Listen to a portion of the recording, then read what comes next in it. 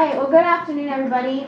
It's my privilege to be here. I'll be the first to say I am unqualified and humble to be here to speak to you. Any number of you would be just as qualified, if not more, to speak in any of these sessions. And so I am humbled to be here to speak to you. Why don't we just start out with prayer? Just ask the Lord to bless our time together and, put Him first. So, Father, we just come before you. We thank you for the privilege, Lord, that we have to be together, to gather together, Lord, with other ministers of the gospel. And I'm so thankful, Lord, to be able to be here with other women in ministry, Lord. And God, I just pray that you would hover in our midst today, that God, you would bring clarification to our time together, to our study, and that, Lord, you would help each lady to leave here just empowered by your Holy Spirit with a sense of knowledge that they are called, they are equipped, Lord, with everything that they need to carry out your will for their life. And so we give you praise in Jesus' name. Amen. Amen. Well, just to give you a little bit of background, who I am Sarah Davis. I'm the pastor of New Beginnings Assembly of God Church in Columbus. I've been the pastor for 8 years. Prior to that, I was a youth pastor along with teaching. My undergrad is in education, and so that's what I did. I've been married to my husband, Will, for 7 years. We have 3 boys. I have a stepson who is 15, and we have a 5-year-old and a 3-year-old. And so we are excited about life. So it's good. But I want to tell you first, I think, what this session is not. The title of it is, Blessings and Burdens for Women in Ministry. After I submitted that title, I kind of got to thinking about it, and I'm like, man, that kind of sounds a little negative.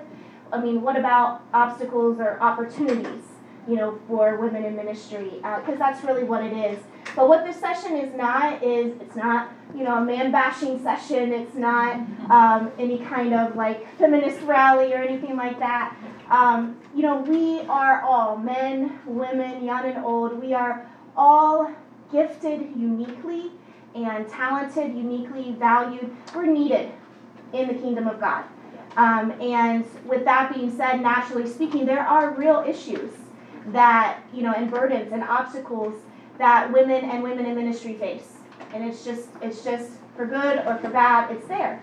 And on the flip side of that, there are opportunities galore for us as women in ministry. And so first I thought that I would talk to you guys about, just as Christian women, not just women in ministry, but as Christian women. Bottom line is Satan hates women. He does. And, since the dawn of time, we read in Genesis 3:15, the Bible says, God had said, I will put enmity between you and the woman. I forget about that. I will put enmity between you and the woman, and between your offspring and hers. He will crush your head, and you will strike his heel. So, beginning with that, it became evident that there was a war on women from Satan himself against us. And nevertheless, God has always raised up women who know how to fight the enemy.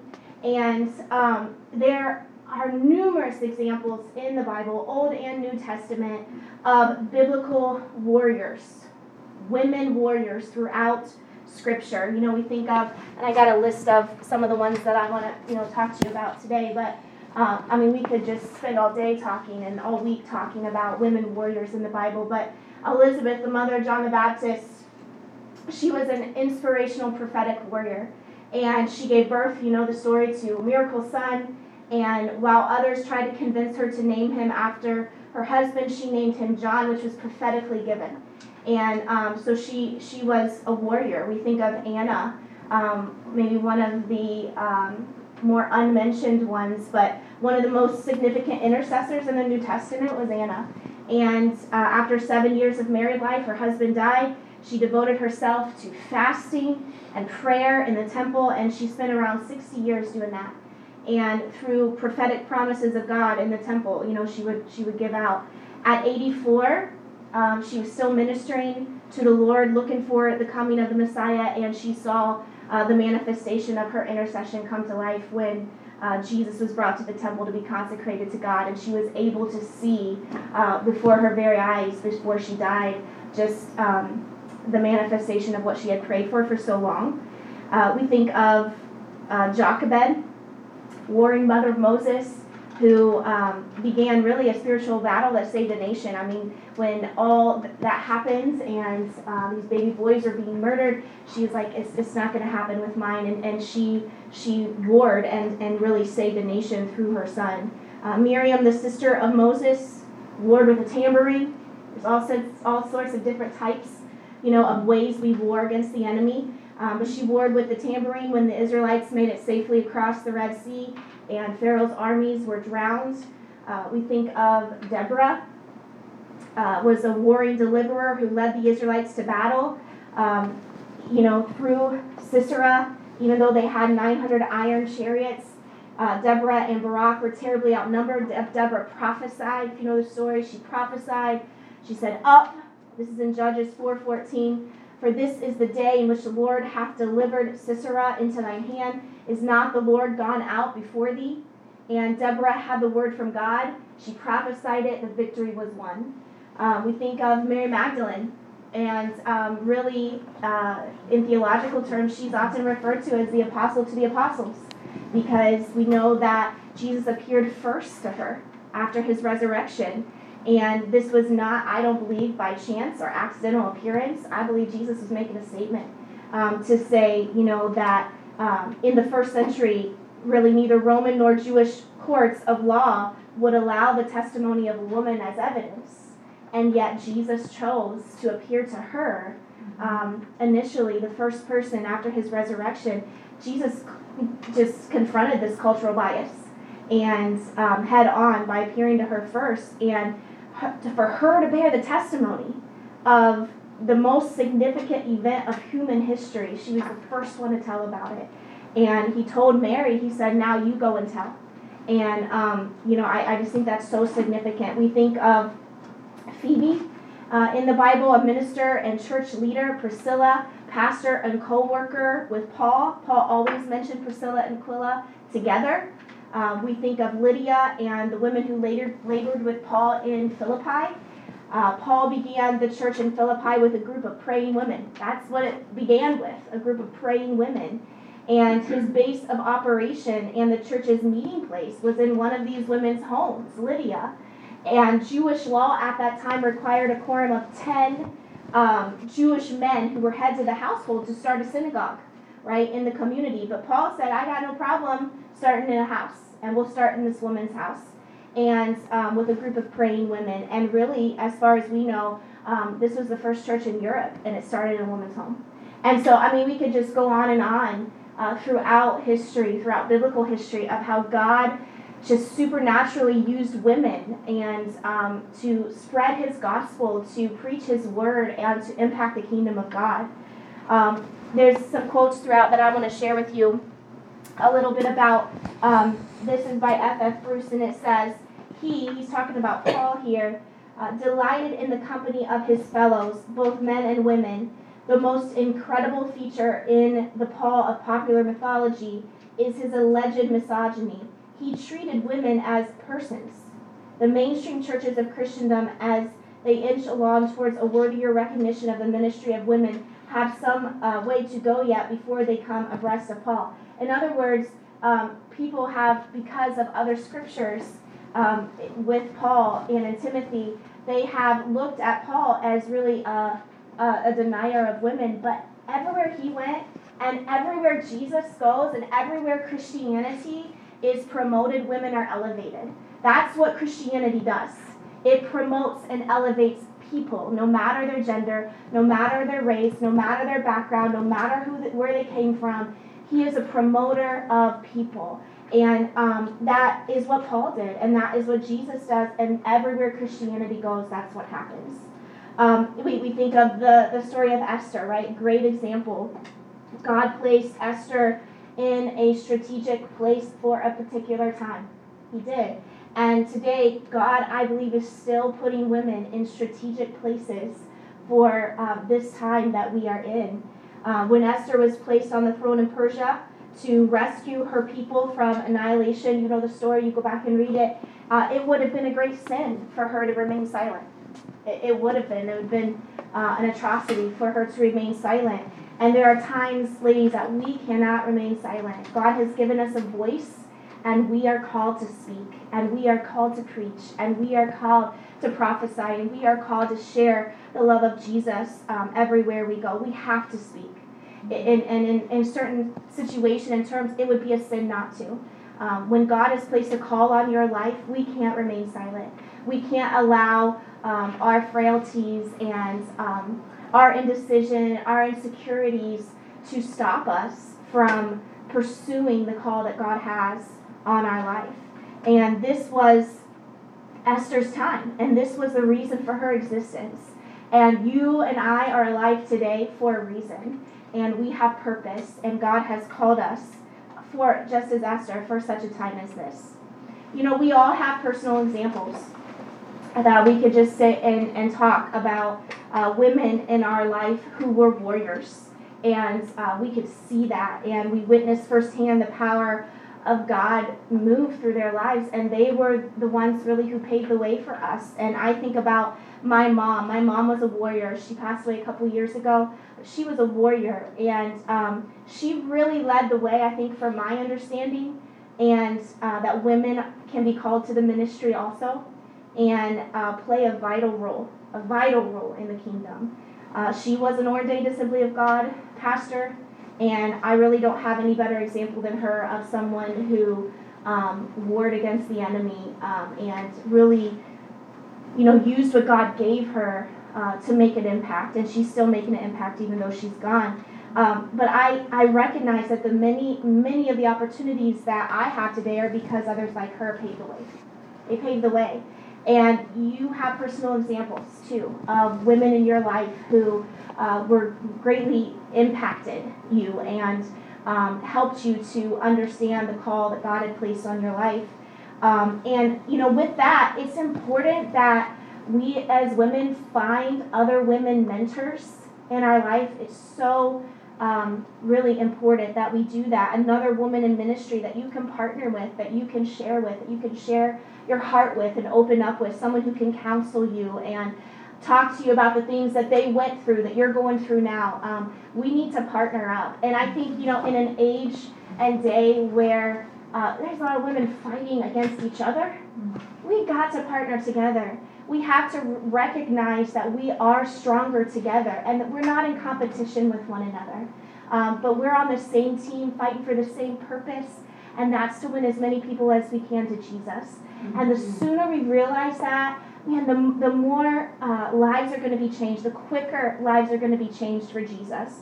So we have to partner together. We have to, really praise each other's successes and be there as partners for one another. That's one thing that, Ohio for Jesus is doing. We're really recognizing that we're in this kingdom building business together.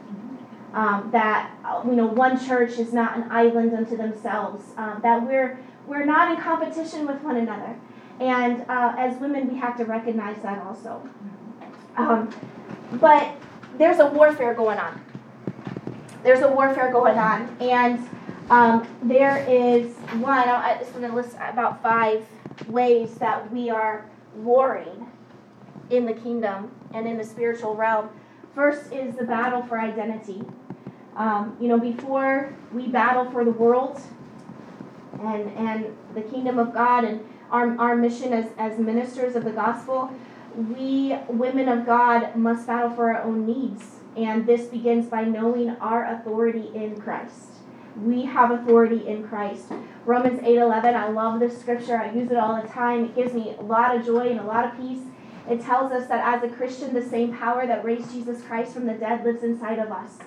And man, that allows me to sleep at night. That allows me to be able to attack the day, whatever problems that are ahead of me, because I know that it's not up to me. It's not about me and the strength that I have. It's not about me and the talent I have. It's not about, anything like that, but it's because the Spirit of God Himself, the Holy Spirit, ladies, who raised Christ from the dead, lives inside of you. He lives inside of you, and He gives us, Scripture goes on to say, He gives power to your mortal body, right? I need some power. When I get up in the day, I need power. I need power to accomplish the will of God. You need power to accomplish the will of God. And the awesome thing is you have it. You have it. Man, if we would just tap into that power more often and recognize that it's not in my own strength, but it's in the strength of God inside of me, we would get so much more done for the kingdom of God. It's not even funny.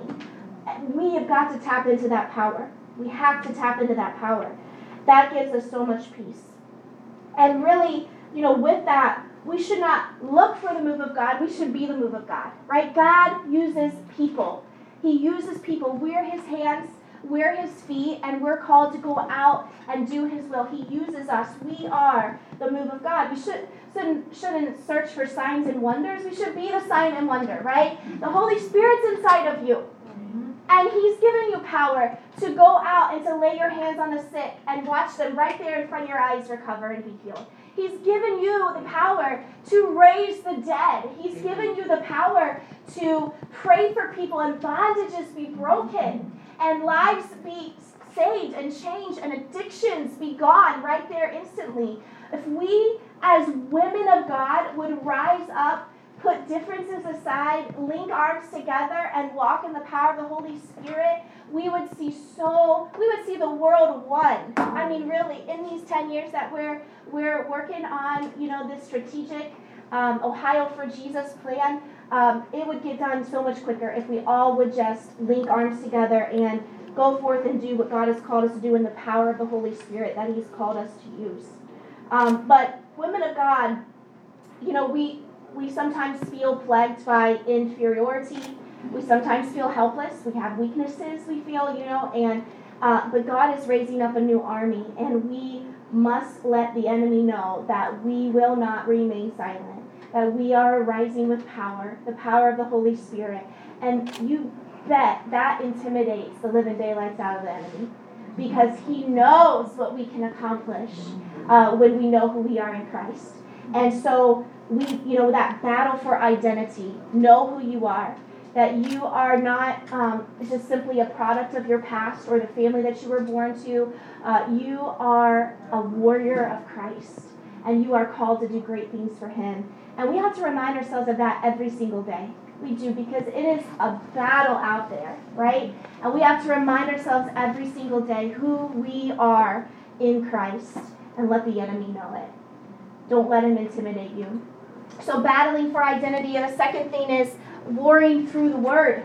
Warring through the word. We're called to war through the word. Speak the word of God into every circumstance in your life. The Bible, the word of God, that's your sword, right? It's the only offensive weapon in the armor of God. It's the only one we need. We have the word of God. Read the word and then proclaim it out loud. Proclaim it clearly. Speak those verses of victory in the face of defeat. Speak blessings in the face of desperate need. Speak healing scriptures over your life and over your situations, and those miracles will come. We cannot neglect the power of the Word of God. It is the way we're going to defeat the enemy in our life. So warring through the Word. We got to look for opportunities. Because I feel like sometimes, we pray, God, bring opportunities my way, right? But honestly, those opportunities are all around us right now. There are opportunities all around us to minister. But again, we have to know who we are in Christ in order to see those opportunities. And if I feel like, someone else would speak better than me, and someone else would minister better than me, and someone else would do a better job than me, and we start having this complex of inferiority and really just pushing ourselves down, we're not going to see those opportunities that are all around us to minister the gospel of Jesus Christ. Another way that we have to war is we got to fight for our families. You win the battle for your family. How, ladies? We win it on our knees, right? We win it on our knees. God will draw your children to Christ if you battle for them. God will minister healing to your children if you battle for them. Relationship with your spouse, God will bring healing, but we have to pray for our families. And this is one area, we can't neglect. If I won the world for Jesus, but my children were lost, I would have failed, right? And so this has to be our number one priority, that we are not going to neglect praying and worrying for our children, for our spouse, for our family, to see God work first and foremost in our family's life. Then the last thing I'm going to talk about today is, and it's just so needed, is warring for the nation. Our nation desperately needs Jesus. And we cannot give up on our nation. We can't. We can't, as ministers of the gospel, we can't say, well, what will be, I'm just, looking for the day Jesus comes and gets us out of this mess. Yeah, we're to look for the day Jesus comes. But we got a mission to do in the meantime, right? And we cannot, just as you would never give up on your child, we can't give up on our nation. We were founded on the principles of Christianity and the gospel of Jesus, and we cannot give up fighting for our nation. In Jeremiah 9, when Israel was in trouble because they had forsaken the law, God told Jeremiah to send for the mourning women. He said to send for the most skilled of them. And then he told these women that they should teach their daughters to weep. Here's what I want us to get out of that scripture. As we weep and pray over our cities, over our nation, God forgive us for the sin that we've done as a nation. Revival will come. Souls will come to know Jesus. We need to pray specifically for our nation. So I want to get real practical, here today also. I don't want to skim over just the questions and the concerns that each of us have as women. So I want to get down to the nitty-gritty, those blessings and burdens for women in ministry, or those opportunities and obstacles that we have. The reality is 90% of pastors are men, but most that sit in our pews are women. For good or for bad, that's just how it is. And so there are unique challenges. There just are. There are unique challenges. No matter what role a woman holds in Christian leadership, she faces challenges. Whether you're a pastor or a children's minister or a youth pastor or any kind of worker in the ministry of God, there are unique challenges that we have.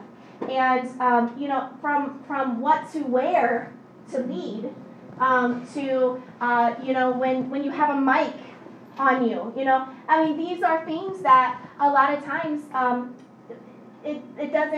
men don't have these challenges, but we do. We have to be concerned. Am I appropriate? Is what I'm wearing appropriate? Can you see anything? And we have to be constantly mindful of those things. Basic unique challenges. I kind of joke because I like to wear a headset when I preach, and for whatever reason, that headset, it does not want to fit my head. And I joke because they're made for bald men. I don't know. But they do. It doesn't want to fit my head. Unique challenges. And for right or for wrong, the pressure is real. It really is. Whether it should be our focus or not, it's there.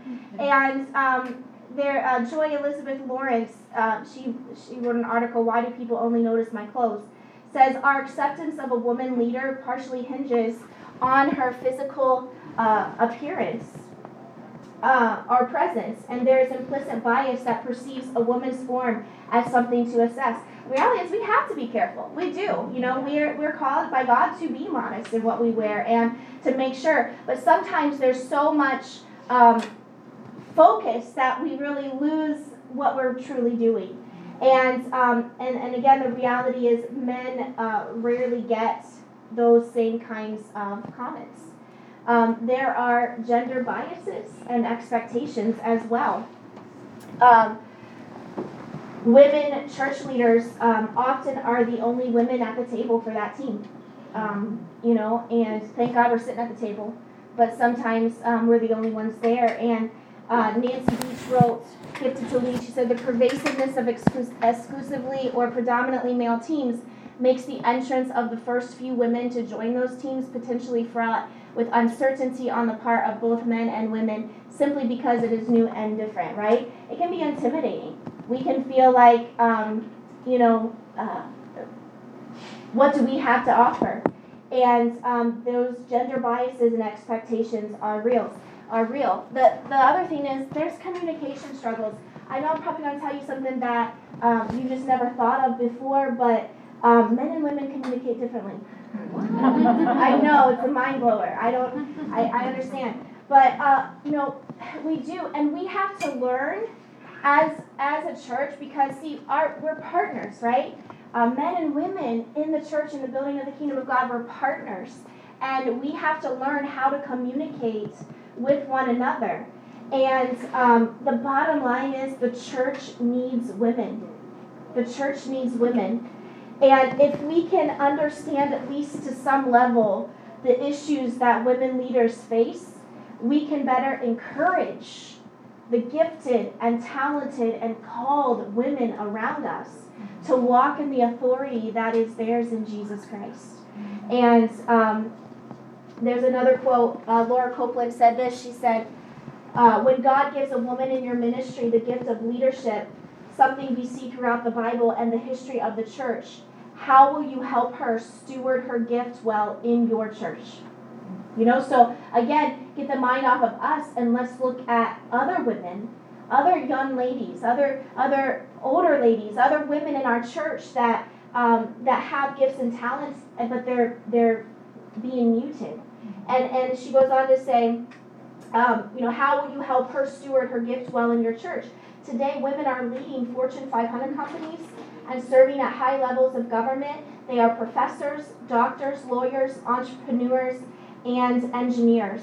When the female CEO of a successful business becomes a member of your church, what opportunities will she have to use her leadership gifts to advance the gospel? Because we need to see the gifts and the talents that are in other women and help pull those out. The church needs the perspectives, the gifts, the passions of women. Because without them, really, we miss out on a fuller understanding of God and our faith. And we miss a whole bunch of opportunities to win more people to Jesus. Nancy Beach says, when we limit the opportunities for all of us to hear from women, to benefit from their stories, to uncover gifts, to lend us their creativity, to contribute their strategic thinking, as well as their tremendous capacity for listening and track record for emotional and relational intelligence, well, we miss a truckload of benefits. And we really do. And so, again, looking for those other women within our church also who we see gifts and talents in, and allowing them to have opportunities to help grow the church from the gifts and talents that they have as well. So, their Barna Group conducted a survey a few years ago of over 60,000 individuals. And in as little as 2 years, the percentage of Americans categorized as post-Christian, just in 2 years' time, grew from 37 to 44%, just in 2 years' time. And now that doesn't necessarily mean that America is a post-Christian nation, necessarily, but it does indicate that we are headed in the wrong direction, right? And those facts that are all around us, and we can, you turn on the news and you see it all the time. I mean, sin is rampant. People are lost and dying every day without knowing Jesus and going into eternity without knowing Him. And this is happening all the time. And we have to ask ourselves some hard questions. We have to ask ourselves questions about what might turn this ship around. How can we stop going in the wrong direction? How can we start going in the right direction? And the church in America is really facing an all-hands-on-deck scenario. And we must pull our resources together in order to keep advancing the gospel and building the kingdom of God. And that includes us, ladies. That includes us. We are a part of God's plan. We are a part of His plan to reach the world. We are a part of His plan with Ohio for Jesus and winning our state for Him. We are a part of the Lord's plan in building His kingdom. And so what does this mean practically in understanding this? That, something has to change or we're just going to keep going down the wrong path. Something has to change. What do we practically take from that? Well, again, if you identify a woman gifted, say with planning, ask her to speak into your next building project. If a woman at your church is great with strategy, ask her to review your assimilation process for first-time guests. If when you meet a woman who has a background in marketing, ask her what she thinks of your social media with your church and your branding and all of that. A stay-at-home mom in your church who loves writing could contribute to some sort of monthly publication for stay-at-home moms. Whatever it might be, we have to start thinking outside the box and understand that we can't just do the same thing that we've always done. Because one, we're in a new age and a new day, right? And we have to understand that God is returning soon. Jesus is coming back soon. And he doesn't want us to sit, on the couches and just say, okay, well, I look for your return, Lord. He wants us to go and win the world for him, right? And bring as many people as we can to saving knowledge of Jesus Christ, and grasp out of hell's reach. Because people are dying and going to hell every single day. Our neighbors, people we pass in Kroger, people who we go to school with, and we are in our neighborhoods. They're dying every day and going to hell, going to eternity without knowing Jesus. And we need to ask ourselves, what can we do to stop that? What can we do to turn this ship around and in these last days usher in through the power of the Holy Spirit a revival like we've never seen? And women, we are a part of that. We are a part of God's plan in that. Be creative and dream about how the kingdom of God could be impacted if all the gifts and talents of the women in your church were used to advance the gospel. Think about that. What if all the women in your church had an awakening in the spirit and said, man, I do have a voice that matters. I have talents and abilities that the Lord has given me. How can I use that to advance the kingdom of God? And if we all partnered together, we would see just a great impact in God's kingdom. I'm going to save some time. Again, as I said at the beginning, I am not an expert. I am humbled to be up here. And so I want us to save some time at the end. If we have questions or scenarios that maybe you've gone through and other ladies in the room here have gone through, we can kind of talk together and help and encourage one another. But I also want to save some time at the end to pray and just seek the Lord that he would just bring clarity to our minds and hearts. And he would awaken our spirits to know who we are in him, and that we would continue or start, fulfilling that call that God has on our life. In Isaiah 32:9, Isaiah cried out to the women of his day, and he said, "Rise up, you women who are at ease." And the Holy Spirit is still sending that message out today. I'm thankful to be part of the Assemblies of God, and who not only affirms the call of women in ministry, but actively promotes it. I'm excited about what is in store.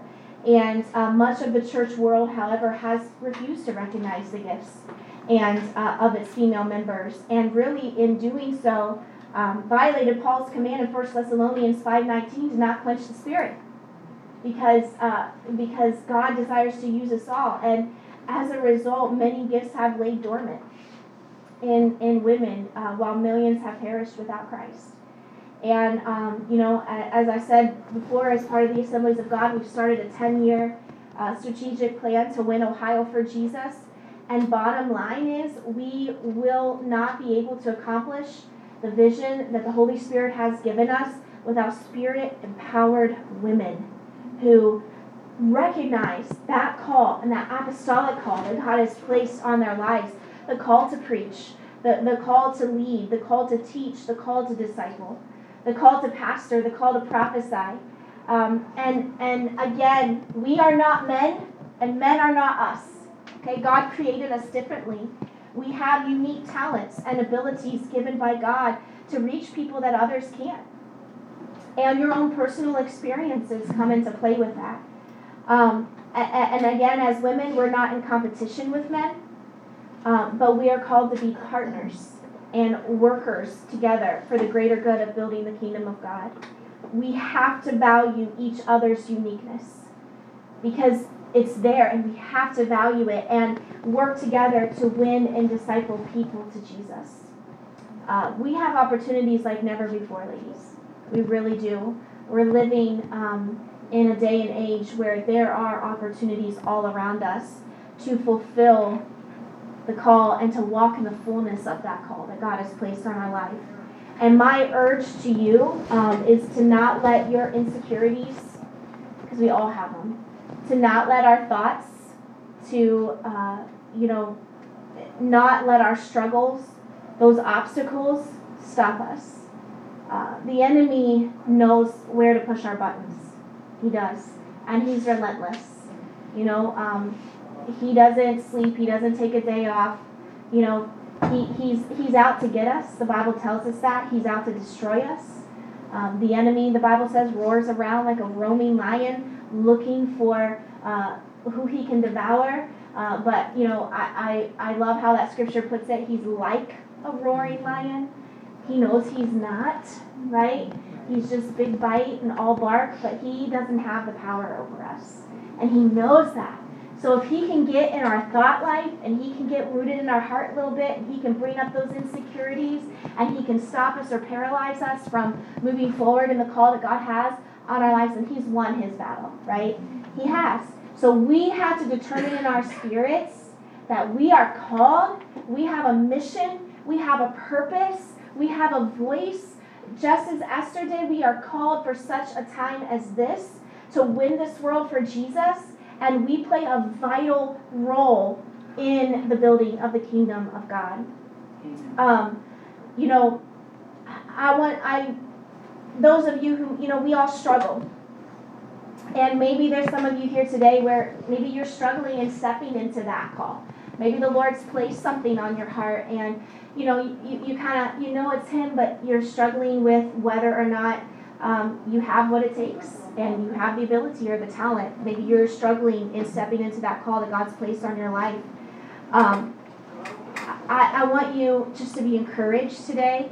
You are called by God. You are called by God. If I don't do anything else, I want you to understand this. You are called by him. You are. You are his daughter, and you have purpose, and he has plans for your life, and you are called to build his kingdom. You are called to win people for him. And here's the kicker. Leave the results up to God. Right? We're just called to be obedient, or we're called to be faithful. That just brings so much peace in my life. If we're just faithful and we're obedient, the Holy Spirit will do his thing. He has called you. We have to trust him that God knew what he was doing when he called you, right? And he called you, he equipped you, he gave you specific experiences and gifts that he wants to use. And so as God opens the door for you, and maybe in new avenues that you've never, thought of before for your life, as God opens the door and as you seek him and you're faithful to him and you're obedient to him, walk through those doors that God opens. Don't limit yourself. Walk through those doors, knowing that God, the God who called you, will be the same God who will sustain you. The God who called you will be the same God who will equip you. The God who called you will be the same God to work in you through his Spirit. And so I want to encourage you in that today. Amen. But I've enjoyed speaking to you. I hope that you leave with a little sense of encouragement.